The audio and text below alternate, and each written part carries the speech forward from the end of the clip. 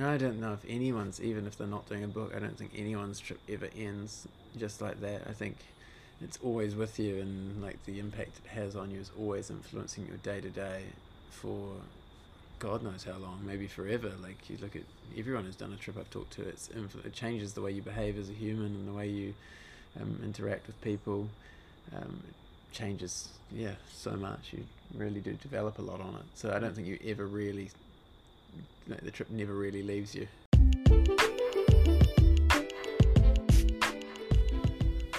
Welcome to the show. This is me, John, Pedaling Podcast, cycling from Sydney all the way back to home, which is London, and right now I'm in Melbourne. Yep. Started the trip from Sydney, rode down to Melbourne. I'm a little bit ahead of schedule, ahead of the podcasting schedule. So right now we're closing out season 1, which is the New Zealand side of what I did there. We've got the Big Bike Trip guys coming up. They're going to tell us about the Bali to London trip, what they did, how they did it, why they did it, and what the other thing that they did at the end of it, which is pretty bloody cool, and it involves a book by Penguin. So kudos to them guys for doing that. The show's coming up shortly. Just want to mention a few things. Right now, the logo, Pedaling Podcast, with the big illustration that my friend Blake Gordon did, is available to buy. So if you're interested in picking up a really cool t-shirt, supporting the show a little bit, I mean, it's super cheap. I make hardly anything from it. I'm just really stoked to see people wearing the t-shirt. So if you do buy it, let me know. If you wear it, also take some pictures, share them, because I love to see people wearing it out on the road as well.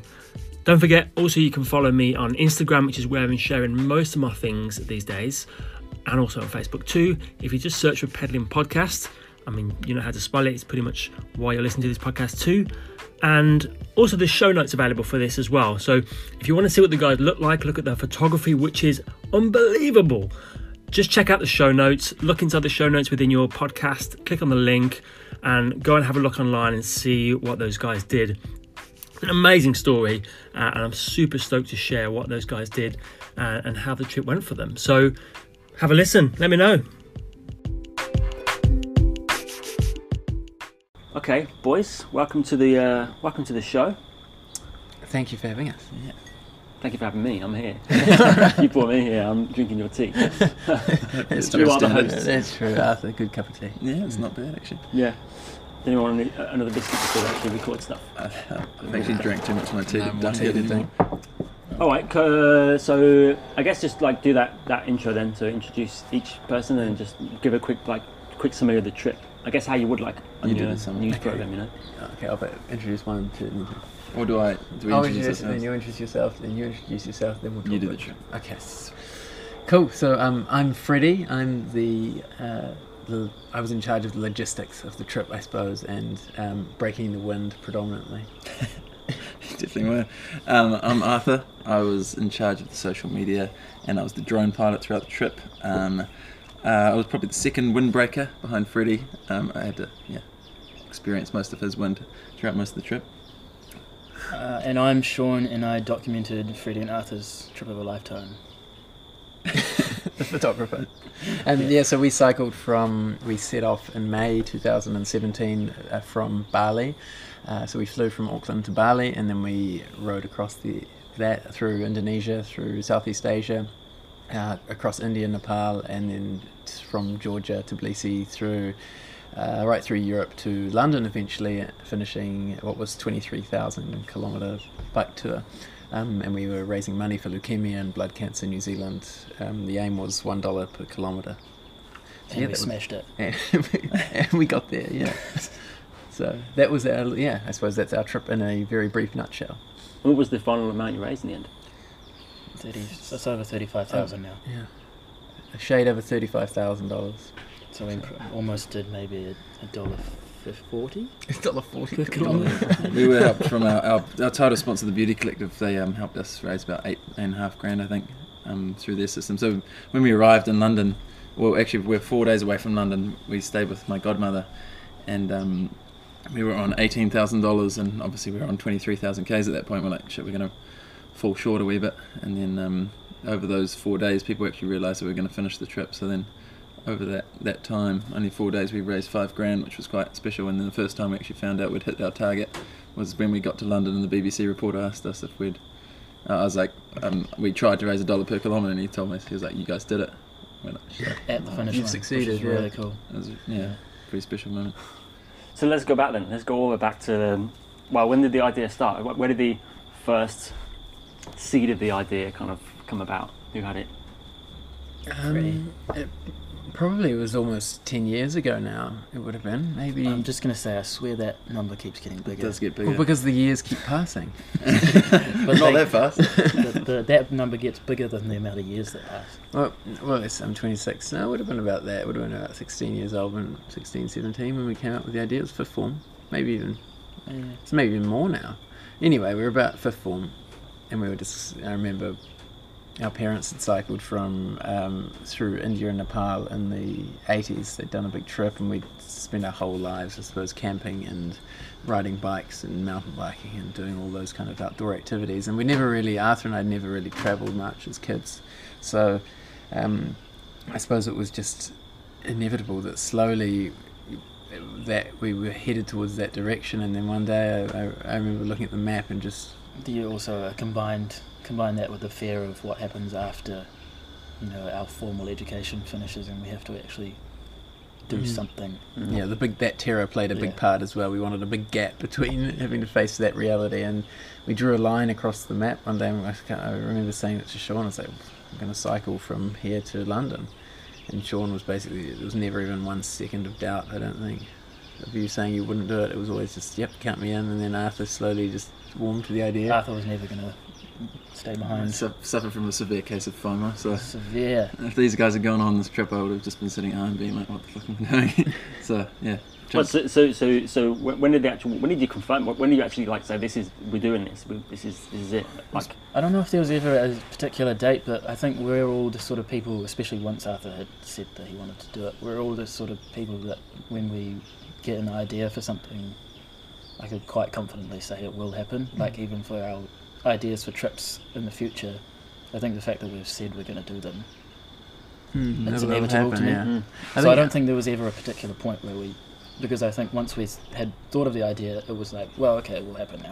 And with that in mind, I think it was probably about almost 10 years. It was almost back in that when we were that old. When we thought of the idea, there was never any doubt in my mind that we weren't going to do it. I suppose specifically, there was a moment I remember when I went to Arthur and was like, right, we're buying the bikes now. We're purchasing the bikes. It's now is investment. We've been saving for years, but now is we're going to start spending money on the trip. Do you want to buy a bike as well? I remember asking that question. He was kind of like... Yeah, I was it was a hard time for me. But I remember just sort of maybe second year uni for me, so 2013, sort of got a job, or 2014, and then started saving for it. And I think for that point when I just actually started putting money away and having a sale, not a sales target, a savings target, that was when I sort of thought this was going to happen. I'm not going to save all this money just to not do it. And then I got to the point where I had enough money to pay off my student loan, and I was like, shit, do I just pay off my student loan and then maybe do a trip in a couple of years? And it's like, the time is now. The time is now. So Freddie said, I'm buying bikes. Do you want a bike as well? I was like, yeah, buy the bike. so why cycling though? Why riding a bike? Because after finishing uni, people do all sorts of stuff. Travel, they spend time in different countries, doing whatever. But choosing a bike to ride, what pulled you to that decision? I guess it was part of it was because our parents, Fred and my mum and dad, they did the trip through India and Nepal. So we saw that kind of trip, and they said it was just an amazing way to see the world, and obviously having not done much travel as kids, we really wanted to see everything in a way. And we wanted it to be challenging as well. It had to be something that was going to be difficult, and it just appealed. It was on the road every day, you're doing exercise, you're living what was ultimately quite a healthy lifestyle while ticking off these massive challenges. And it is relatively efficient. You can still knock out distance. You can cover a country in a few weeks or whatever. So you still get across a good amount of ground. And it was a challenge, and so I just thought it was perfect. And you can cross borders easy. You don't need insurance or registration stuff or anything. You just cross over. It's easy.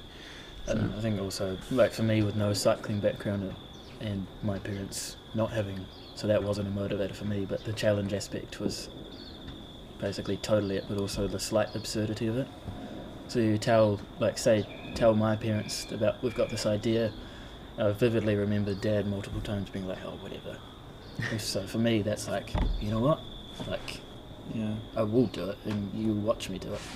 Part of it was like proving people wrong as well. Like, the more people we told about it, that was also like a way to like validate. Well, it was a way to like confirm that we were going to do it. But we kept telling more people that we were going to do this crazy thing, and the more people you tell, the more you have to do it now. But also, the more people you tell, the more people go, whatever. Like, there's no way you can do that. And you go, yes, see, we can. Like, we will. We have to. And Now then- we've said we're going to do it. Yeah, that happened. So you did. So what was like the? So how was the like final year leading up to leaving? Like, what was all the prep like? That year wasn't that good, really, to be honest. Well, because I think we worked ourselves up about it a wee bit. You know, it was like a bit of a quarter life crisis moment. We'd all finished uni. We did Sean and I had done 1 year and a bit in the workforce, and kind of in that little like crisis. What are we doing with life mode, as well as you two leaving girlfriends behind, as well. That stress, that impending, and obviously I had a relationship which went south because of the bike trip. And that was, sacrifice. We were making some pretty massive sacrifices to do this thing, and that weighed on our minds massively. And I just suppose it was scary. Like at the start, it was really nerve-wracking. The idea of quitting everything, leaving, having not travelled that much before, to just quit everything and do something that we've had no experience in doing. That everyone's telling you that you probably can't do it, or that it's going to be really difficult, and to just refuse to listen to them and go and do it. It was really terrifying. Well, there was it was a massive commitment, because you all kind of potentially given up like relationships, potential futures and jobs, but you're so committed. I actually, it's funny. When I told my boss, so I pulled him aside one night after he'd had a couple glasses of wine. Been wanting to talk to me about like, I don't know, if promoting was the right word, but like giving me more responsibility. And he was like, I've had a few wines, I'm not sure it's the right time to talk. And I was like, it's definitely the good time to talk. And then we sat down, and I was like, before you say anything, I'm actually quitting. So like, just the same, I was passing up on, probably all those sorts of opportunities, but we all knew that was what we had to do, because at the end of the day, I would take the trip 100 times out of 100 over that promotion. But I just wouldn't even bat an eyelid. So you're all committed now. You've all made the sacrifices. You're committed. What about like prepping for the trip? Because when I spoke to that World Spokes guys, the Anneke and Tane, they were like, they didn't even get time to test their stuff. They were literally trying it out on the local parks in London and getting told off. They told us yesterday that trip. Yeah. So how much did you get to prep the equipment, the gear list, that kind of stuff? Like, Arthur, I think you'd done one ride to the Auckland Domain from Grey Lynn on your bike. About 10k. About 10k's on that bike. But Sean and I had a bit more time. We went down and we did the Otago Rail Trail on the bikes, and we kind of learnt a few things. It was definitely very helpful. But that was maybe a 500k trip. But other than that, and that was our first ever cycle tour. Other than that, we were still. But we got tested big time in that. It was. Like, it was rain every torrential day. Rain and eating raw vegetarian sausages because we couldn't cook anything because it was pissing down, and riding in sludge because the bikes are so heavy. And we weren't fully set up on the bike, so they didn't have mud guards or anything. Which it was on off road the whole way, pouring. Not that, like half. A bit more, half, maybe like 60% of the way. And our bikes were covered in just filthy, so we learnt we definitely need mud guards, and we just. I remember coming out of that, even though it was like, to be blunt, it was quite shitty. I remember coming out of it and thinking, yeah, we're sweet, we can do this. Even though my experience on a bike was very limited at that point. I was like, yeah, we'll be fine. Yeah, I think if you can do a 500k tour, there's not really any difference between a 500k tour and a 20,000k tour. I don't think. Is it because you just break it down in such a small chunks? All the time you break it down on a massive tour. You break it down to you never think, like, you think about the end and you dream about it, I suppose, and you visualize it, but you never, in your head you're actually only processing, like, okay, let's get from like 500k, that might be a week. Well, no, let's get to lunch. Or, like. yeah, well, that, but like ultimately I was always thinking, okay, we've got a burst of 4 days, it might be 400k's, it might be 500, whatever it is, and then after that, those 4 days, we get to this town, and then we're gonna have a few days off.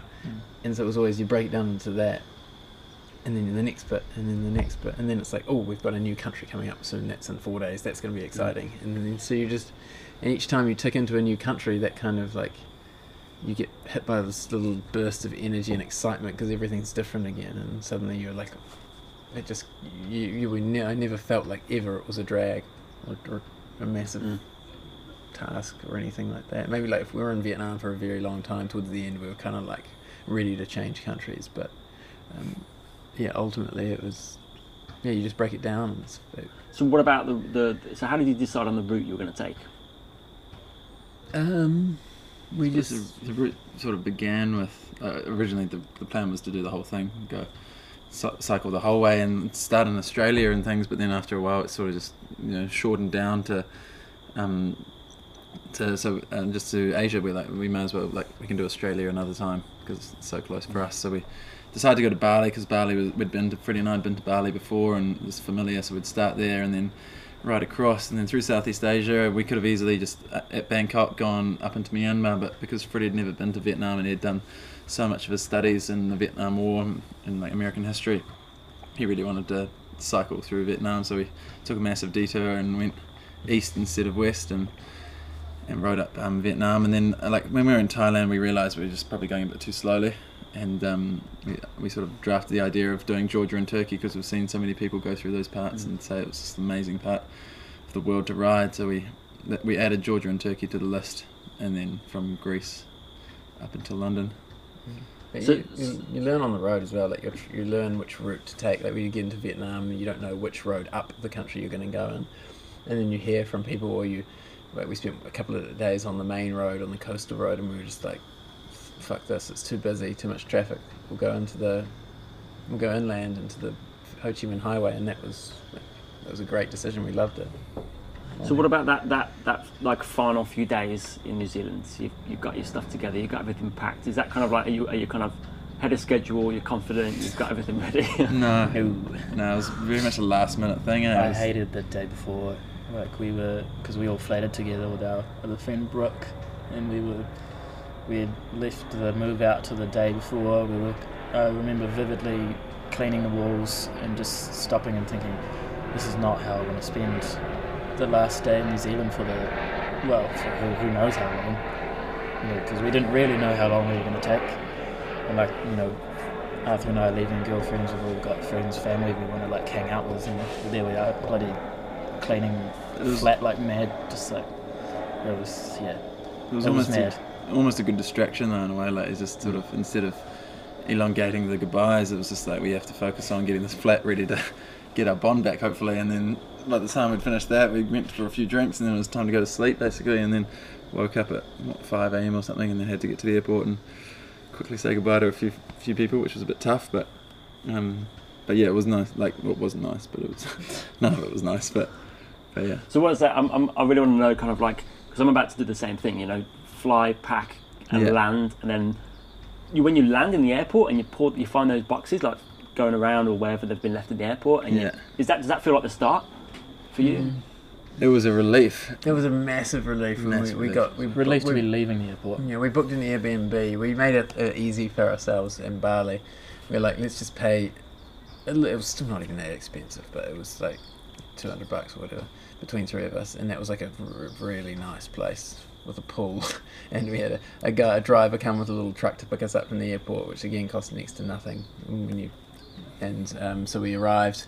The boxes all came out from the oversized section, and the guy was there waiting for us with a truck for the bikes. So because there's three of them, it's actually a lot of equipment really. Chucked them on the truck, and then off we went, and we got to the Airbnb and just threw everything down, the bikes, the big pannier bags and everything, and then just sort of like, right, let's exhale. we've done that's the first job. Yeah, That's a it's big heavy. task. Get everything from Auckland, all of the equipment, like 45 kilos worth of gear each, get it to the start line. Once you're there, like you can at least, that's the first bit done. Yeah. So that was a relief. It was a big relief. Yeah, once that admin sort of was done, it was a massive relief. But then it still didn't really feel like we'd started. Like we still hadn't ridden the bikes yet, and we had 3 days in Ubud, sort of fluffing around doing touristy stuff, and then eventually finally getting on that first day, 24th of May 2017, jumping on the bikes. And I'd never ridden with panniers before, and it was just like, this is kind of a weird experience. And then we didn't really get very far before we stopped for our first drinks break and had a Pocari Sweat and sat down in the shade and sort of realised how hot Indonesia was compared to New Zealand in May. So I suppose like once we got to the end of that first day, we definitely felt like we'd started, because the legs were sort of, they could feel it. And the heat Sean was hit something the else. deck a couple of times. No, I didn't. It wasn't a crash. It You was hit just the deck once, at least. Yeah, I struggled because we all wrote diaries the whole way through. For that entry that night, I think I wrote, "I've just had physically the hardest day of my life." I think it's a good thing that happened then, because from there, It's a wake-up call. It's a wake-up call, but also no day. Well, the days themselves technically might have got harder, but I know my obviously ability to deal with it just every day gets so much better, to the point where like you could have a day that was 10 times harder than that, but it wouldn't feel even near as hard. So, talking about the lows, because when I spoke to Eric Nolan like last week, who's like a big bike packer, pushes himself to these things, I was asking him questions about these kind of like, how do you manage yourself like when you're doing these kind of things, and he said like you'll get them extreme highs, but it always come with the extreme lows. So I'm really kind of curious, the people that do these kind of things, like I guess I just want to know what the lows were to give me the gossip on what the lowest time was. Sean will hand it over to you. Yeah. How much detail do you want? Well, if you can crunch it into a minute or less than that. Well, there's the whole romance thing, but that's maybe another question altogether for Arthur and myself. There's a lot of lows on the bike, like just there's all the normal things like the sickness and like me without my lack of experience being like really slow compared to these two, at least for the first 9 months, or whenever it was until Timmy arrived. Psychological. Just like, it is psychological. Obviously, like sickness is sickness. But at the same time, the sickness never really felt like a huge low for me. I know it was for Freddie, but for me, because I think I knew that was going to happen. Like for me, we were going to get sick, so it was kind of like my that's sickness. part of it. My sickness only became a real low point for me because it just didn't feel like it was ever getting better, and I feel like we all got Giardia, and I finished it and like got Giardia in India, and it carried through to Georgia, and for about 2 or 3 months, every single time I'd eat food, I'd get nauseous, like badly nauseous, and so I was riding. I would spend so much of my afternoons on the bikes just feeling sick, and that just over time that just wore me out. And did you get at any point start getting worried that it could be something else, or no? Because we'd had tests, we'd had all the tests done, we had blood tests, and we knew what it was, and we just knew that it had done quite a bit of damage to our systems, and that was just the after effects of it. It wasn't like there was any bugs still in it, as far as we knew anyway. And it was just about dealing with that. But that again, as Sean says, I think physical pain is a lot easier to deal with than any emotional kind of pain. Yes, because the physical pain, that it's always got an end point. Like the hill, using an analogy, there would be so many hills that I hated and really struggled up, but I knew that at some point the hill stops.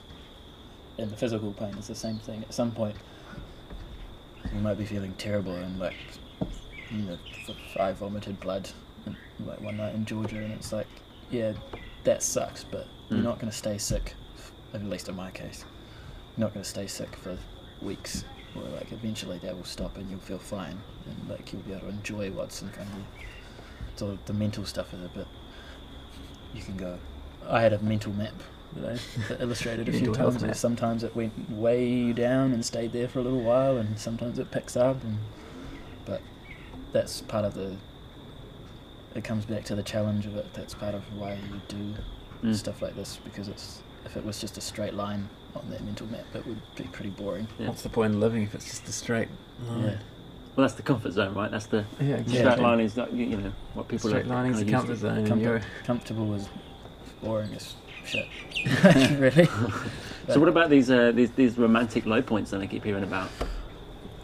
Yeah, well, obviously leaving was a pretty low point to begin with. Like we'd obviously worked ourselves up and knew it was always coming for a while because we'd had the trip in the pipeline for a long time. Context, Arthur and Sean both had girlfriends before the trip. Yeah, so we both had girlfriends, Sean and I, and then we tried to sort of keep them going while we were on the trip. Sean's one sort of deteriorated sooner than mine, and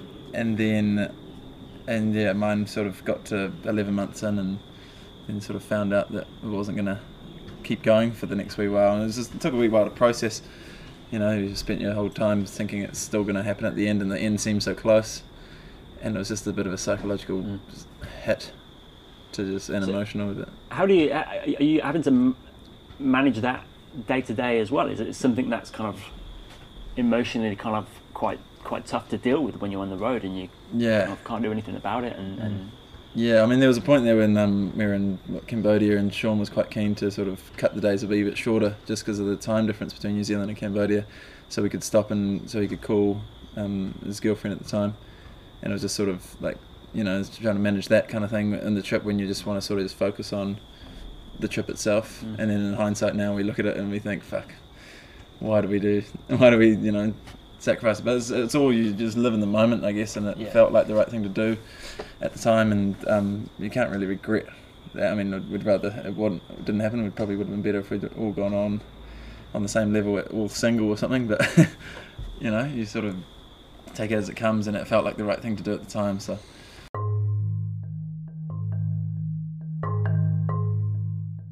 this is a little mid-show public announcement reminding you about that t-shirt. There's probably only like just over a week left, I think. If you want to go check it out, it's everpress.com/pedalingpodcast. There'll be links in the show notes, there'll be links on the website, there'll be links on my Instagram. Go check it out. They're super cheap, like £18 if you're in the UK. I think about $32 to $35 if you're in Australia or New Zealand. Add-on delivery for that as well. When the campaign ends, you'll all get your t-shirt. Like I said, I don't really make hardly any money out of this at all. I just want to see people wearing them, and it'd be really cool if you share those pictures as well. Anyway, back to the show. Guys, tell us your high points. peak. That's genuinely like probably the hardest question. I think there's just so like the lows are easy to pick out and talk about, but the highs are like, because the highs, there's a scale where you really appreciate every little thing, but then there are obviously the big moments. But on a trip like that, there are so many big moments, and we're sharing it with, you know, these are my two closest mates, like hands down, because of the trip as well. And then obviously Timmy at a later date. And you're sharing all those moments with each other. There's high moments around every corner. It's impossible to pick them.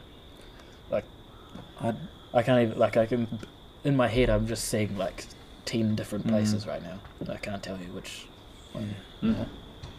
Yeah, it depends on the day, but like I guess for me one of the biggest moments, like it was like a massive milestone for us as well, was in Turkey, and we'd been battling into the headwind, and I was the one who sort of said we have to go to Cappadocia where they fly the hot air balloons, and these guys are all a bit like, oh fuck, why are we going to take a detour, it's so fucking hard and all this shit, but then I was like, it's going to be worth it, we'll get there. And then it was just wet and windy, and I'd developed an injury in just above my knee, and I was struggling so much, and we were riding up this hill in the cold and the rain, and we were approaching the 15,000 kilometre mark, which is the distance that we said we were going to do. But when we left, we said we're going to ride 15,000 k's to London, and we were in the middle of Turkey, and then we were within 10 kilometres going up this hill, and we're like, shit, we're going to get there on a wet, cold descent, it's going to be massively depressing. But we got to the top of the hill.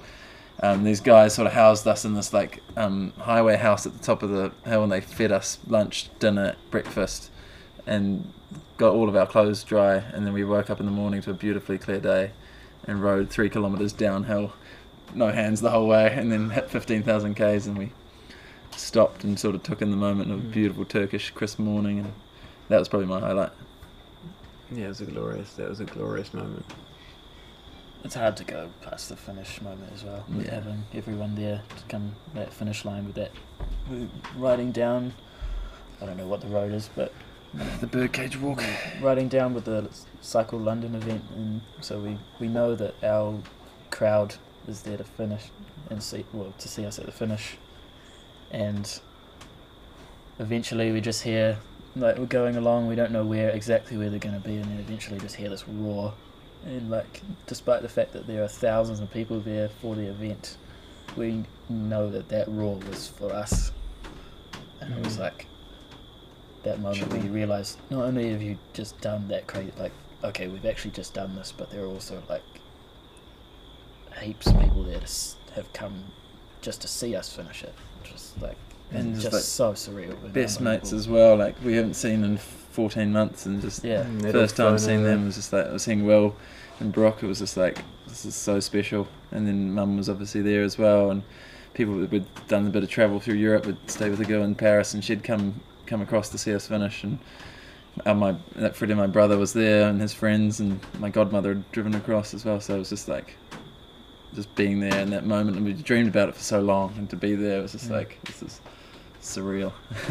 We didn't even notice the BBC were there filming us until yeah. they sort of came up and shook our hand after like about 5 minutes. We were just like, oh shit. Oh right. So how did that come about then? The BBC being there, was it just a? Yeah, well, They hear because it. it was the Ride London day, because they did the Prudential Ride London, so they closed off all the roads, and they were just doing like a piece on that, and so they they wanted to film that, but then Mum was at the finish line and she saw a BBC camera crew, and she was just like, my boys are about to finish their around the world bicycle trip. You have to document this. And she said that we were about 15 minutes away or 10 minutes away, which was a complete lie, because we were currently at a pub on the on the south side of the river, and we had to go via Tower Bridge, which was because that was sort of like our, in a way it was kind of like our finish line as well. We had to like the ceremonial crossing of the Thames, and then Mum texted us saying like, you guys got to hurry up, the BBC are here. I was like, yeah, she's taking the piss. And then it was like, we got a message from my friend as well, and she's like, you got to come, they're waiting for you. So we're like, okay. Nice. So if I time my trip just in time to arrive at the Ride London, Yeah. it could work out quite Yeah, well. exactly. Nice. I might think And about have quite a pushy mother. It helps. We can be there to do that, but All right, so this next section is going to be about the book. So you also had, I didn't know this, obviously nobody knew about this until we spoke recently, and you said there was actually another cause or another purpose to your trip. I guess, do you want to just talk about that kind of, what you were aiming to do during your trip?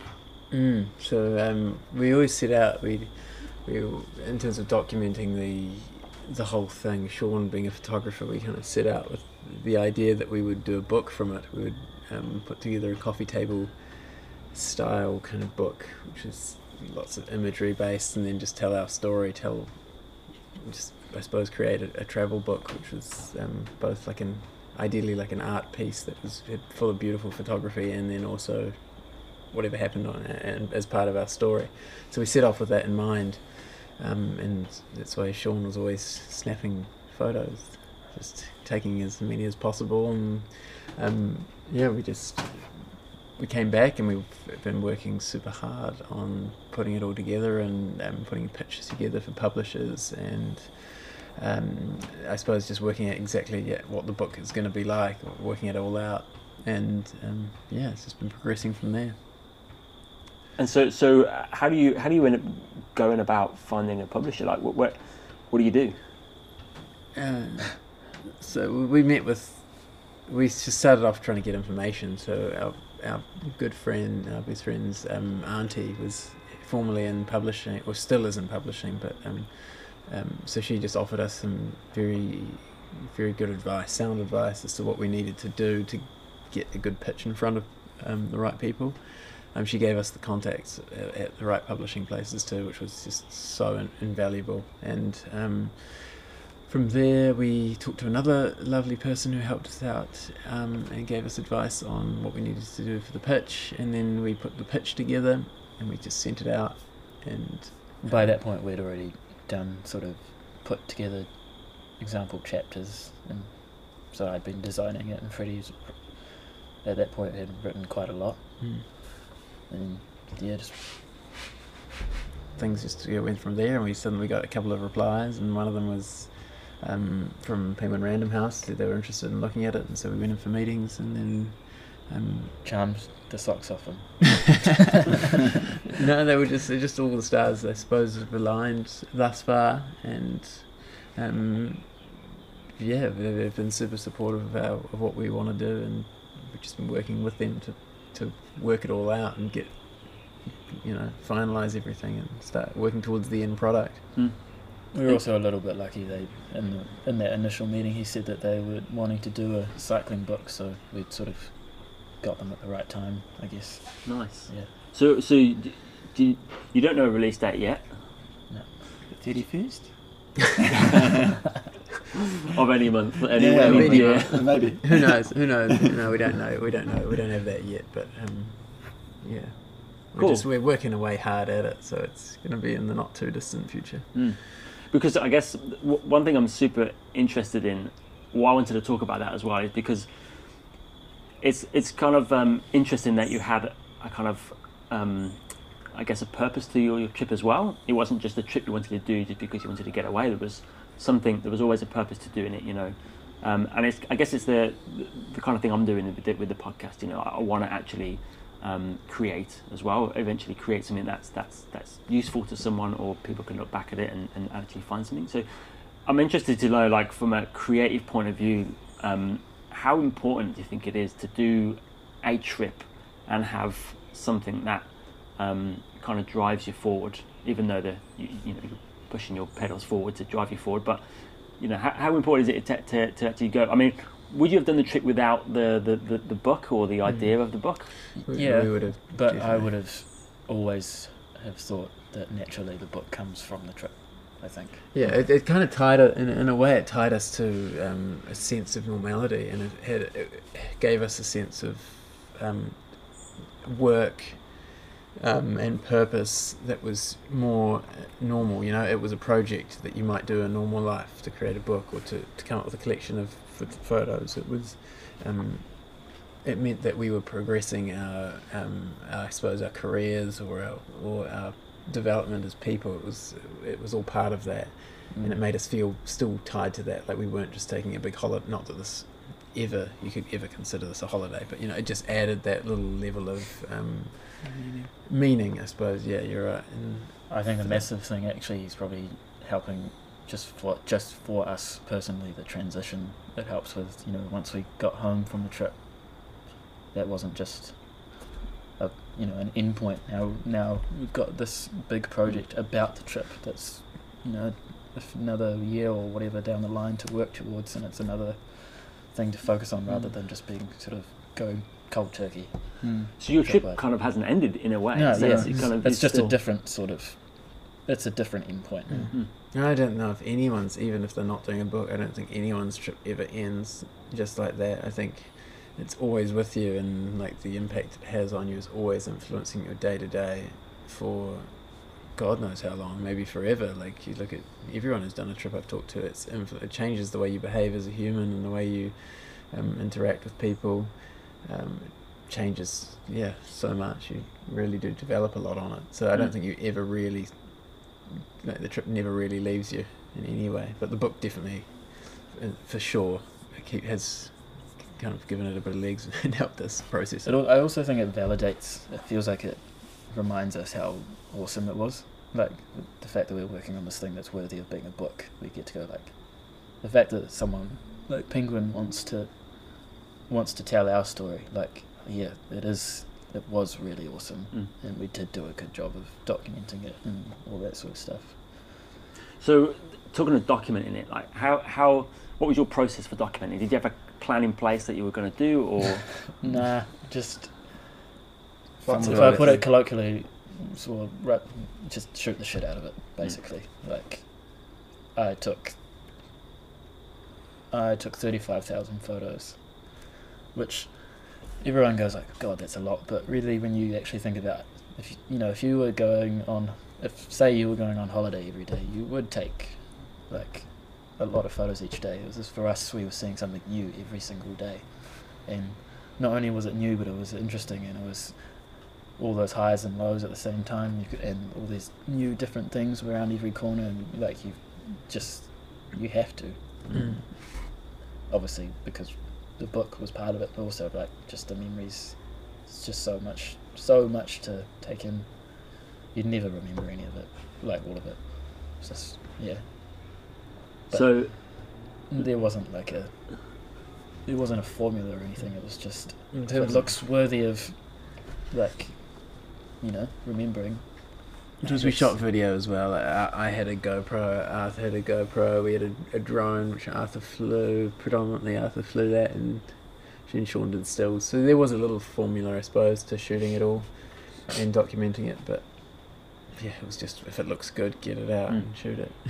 yeah. So don't be obsessed with a plan that you have to stick to. Just And sometimes when it doesn't look good or when it's difficult, shoot it. That was the hardest part, when you're ill or when someone's sick, to actually try and get photos of that, because that's super important. But often you go in survival mode, or you go like, let's get through this mode, but it's worthy of shooting. So one of my regrets is probably not taking another camera of similar quality to Sean's to have with Freddie and I the whole time, because like obviously when Sean was feeling shit, it'd be hard to be like, Sean, time to get the camera out, and he'd just be shattered. And like, I wish I'd had had a camera of similar quality to be able to get Sean in those moments without him arriving and then stealing the camera off him and then trying to get the photo. 'Cause it's not quite as authentic as if you just, if he's just turned up. Like, I mean, one day in Georgia, I was like, Sean was he was really reeling from the sickness from Delhi, and we'd just left Tbilisi on the coldest day in the Georgian calendar.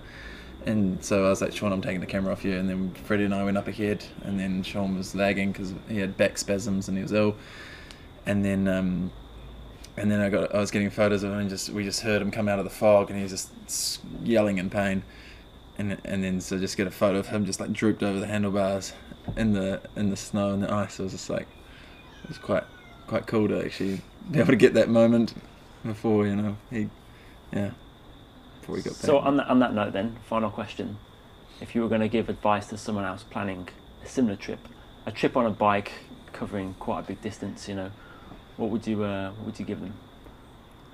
Just get out there and start and go. it's the best thing you'll ever do. And don't be afraid. Don't overthink it. Don't be afraid to ask for help as well. Like, because one thing we learned from the trip was that people are amazingly kind and willing to offer you help, and especially on a bicycle. Like, you're putting yourself out there. The whole challenge aspect of the trip was that you're riding every day, and people can see that you're struggling. And if you are struggling, don't be afraid to ask for help, because there's so many people out there, in whatever country it is. Like, people with the least often gave the most, I thought, and so. Yeah, just I think at the start we were maybe a little bit more reluctant too. We were sort of insular in our little group of three, but I guess maybe that was the group mentality as well. But then after a while, we got to say through Turkey and stuff, and we just asked people if we could camp on anywhere, and they'd just say yes. And often they just they'd open up. And I think being by yourself, that will open up even more. There'll be so many people willing to. Don't worry about problems as well, because you'll fix them, like you always do. You don't have a choice, and there's always something to. If a bike breaks, you'll get the right part.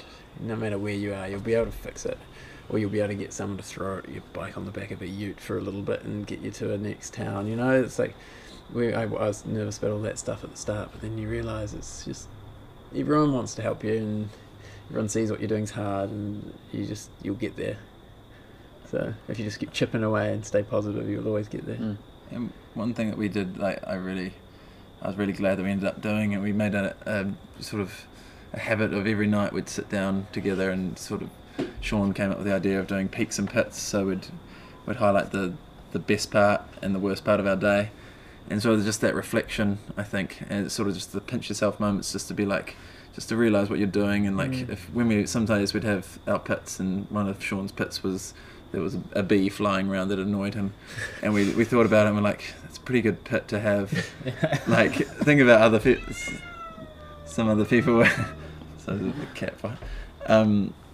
But yeah, you know, when you're in those moments and you you have the time where it's, I don't know, I've sort of lost my train of thought now. But Disturbed by the cat. Yeah. Cat fight. But yeah, you have those moments and you just pinch yourself and just realise how cool the thing that you're doing is. Just savour every little, like even the smallest thing. Because when you're putting yourself through all that stuff and everything feels really hard, as soon as you have the tiniest thing that's just nice, it's like you just stop and appreciate it. And I think we're still all like that. It doesn't take a really shit day on the bike to make us think like that. It's just how we are still. Yeah. I don't think we took it for granted. I think we did pinch ourselves quite a lot, and we realised, like, when one person, I suppose, having multiple people on the trip, there was like this theory I created, which obviously already exists, but it's like a psychological comparative theory, and you sort of feel better when someone else is feeling worse. But then, like, in those moments, you sort of realise just how good it is, what you've got on the trip. So, finally, what's next? You guys are off somewhere? Sean and I are moving to London Sean in a few days, me in a couple of weeks. But we'll probably do something else bike related at some point. Pamir Highways always looks on the cards at some stage, so Maybe Vancouver to Buenos Aires. yeah, maybe a South American trip's got a lot of popular support. Yeah, I mean, one of the annoying things going through, just countries every 3 weeks or so, you just learn a little bit of the language and then you leave. Whereas if you go through South America, Lots of Spanish. then it speaks Spanish, and you just keep speaking Spanish and a bit of Portuguese. So yeah, South America is popular in the ranks, and we've said it here, so maybe now we have to do it. Maybe it'll happen. Yeah. The next podcast will be like your post South American Post South trip. America. We'll do it. Yeah. We'll speak in Spanish. The next buck, series of bucks. You'll have to now. learn Spanish to do that one with us. Yeah. Fully Spanish. All right, boys. Thanks for joining. Thanks for sharing. If you've got anything else to add it now. Thanks for listening in to us. We appreciate it. Spread the love. Spread love. Peace. To everyone. Thanks, guys. Thanks for sharing. Pleasure. Thank you. Thanks, Thank Carl. you. It's been awesome. Good luck, boys, with your time in England. Thanks for sharing all those stories with us. Don't forget you can follow them, Big Bike Trip New Zealand. Give them a Google, show notes as well. Look forward to hearing about the book, and when that gets published, keep an eye out for that. Thanks for listening, and don't forget to follow the show at Pedaling Podcast. Look in the show notes, it's all in there, guys. And look forward to bringing the next series, which is based in Australia. So next show is Ataka. I don't even know how to say it myself, but I'll talk about it in the show.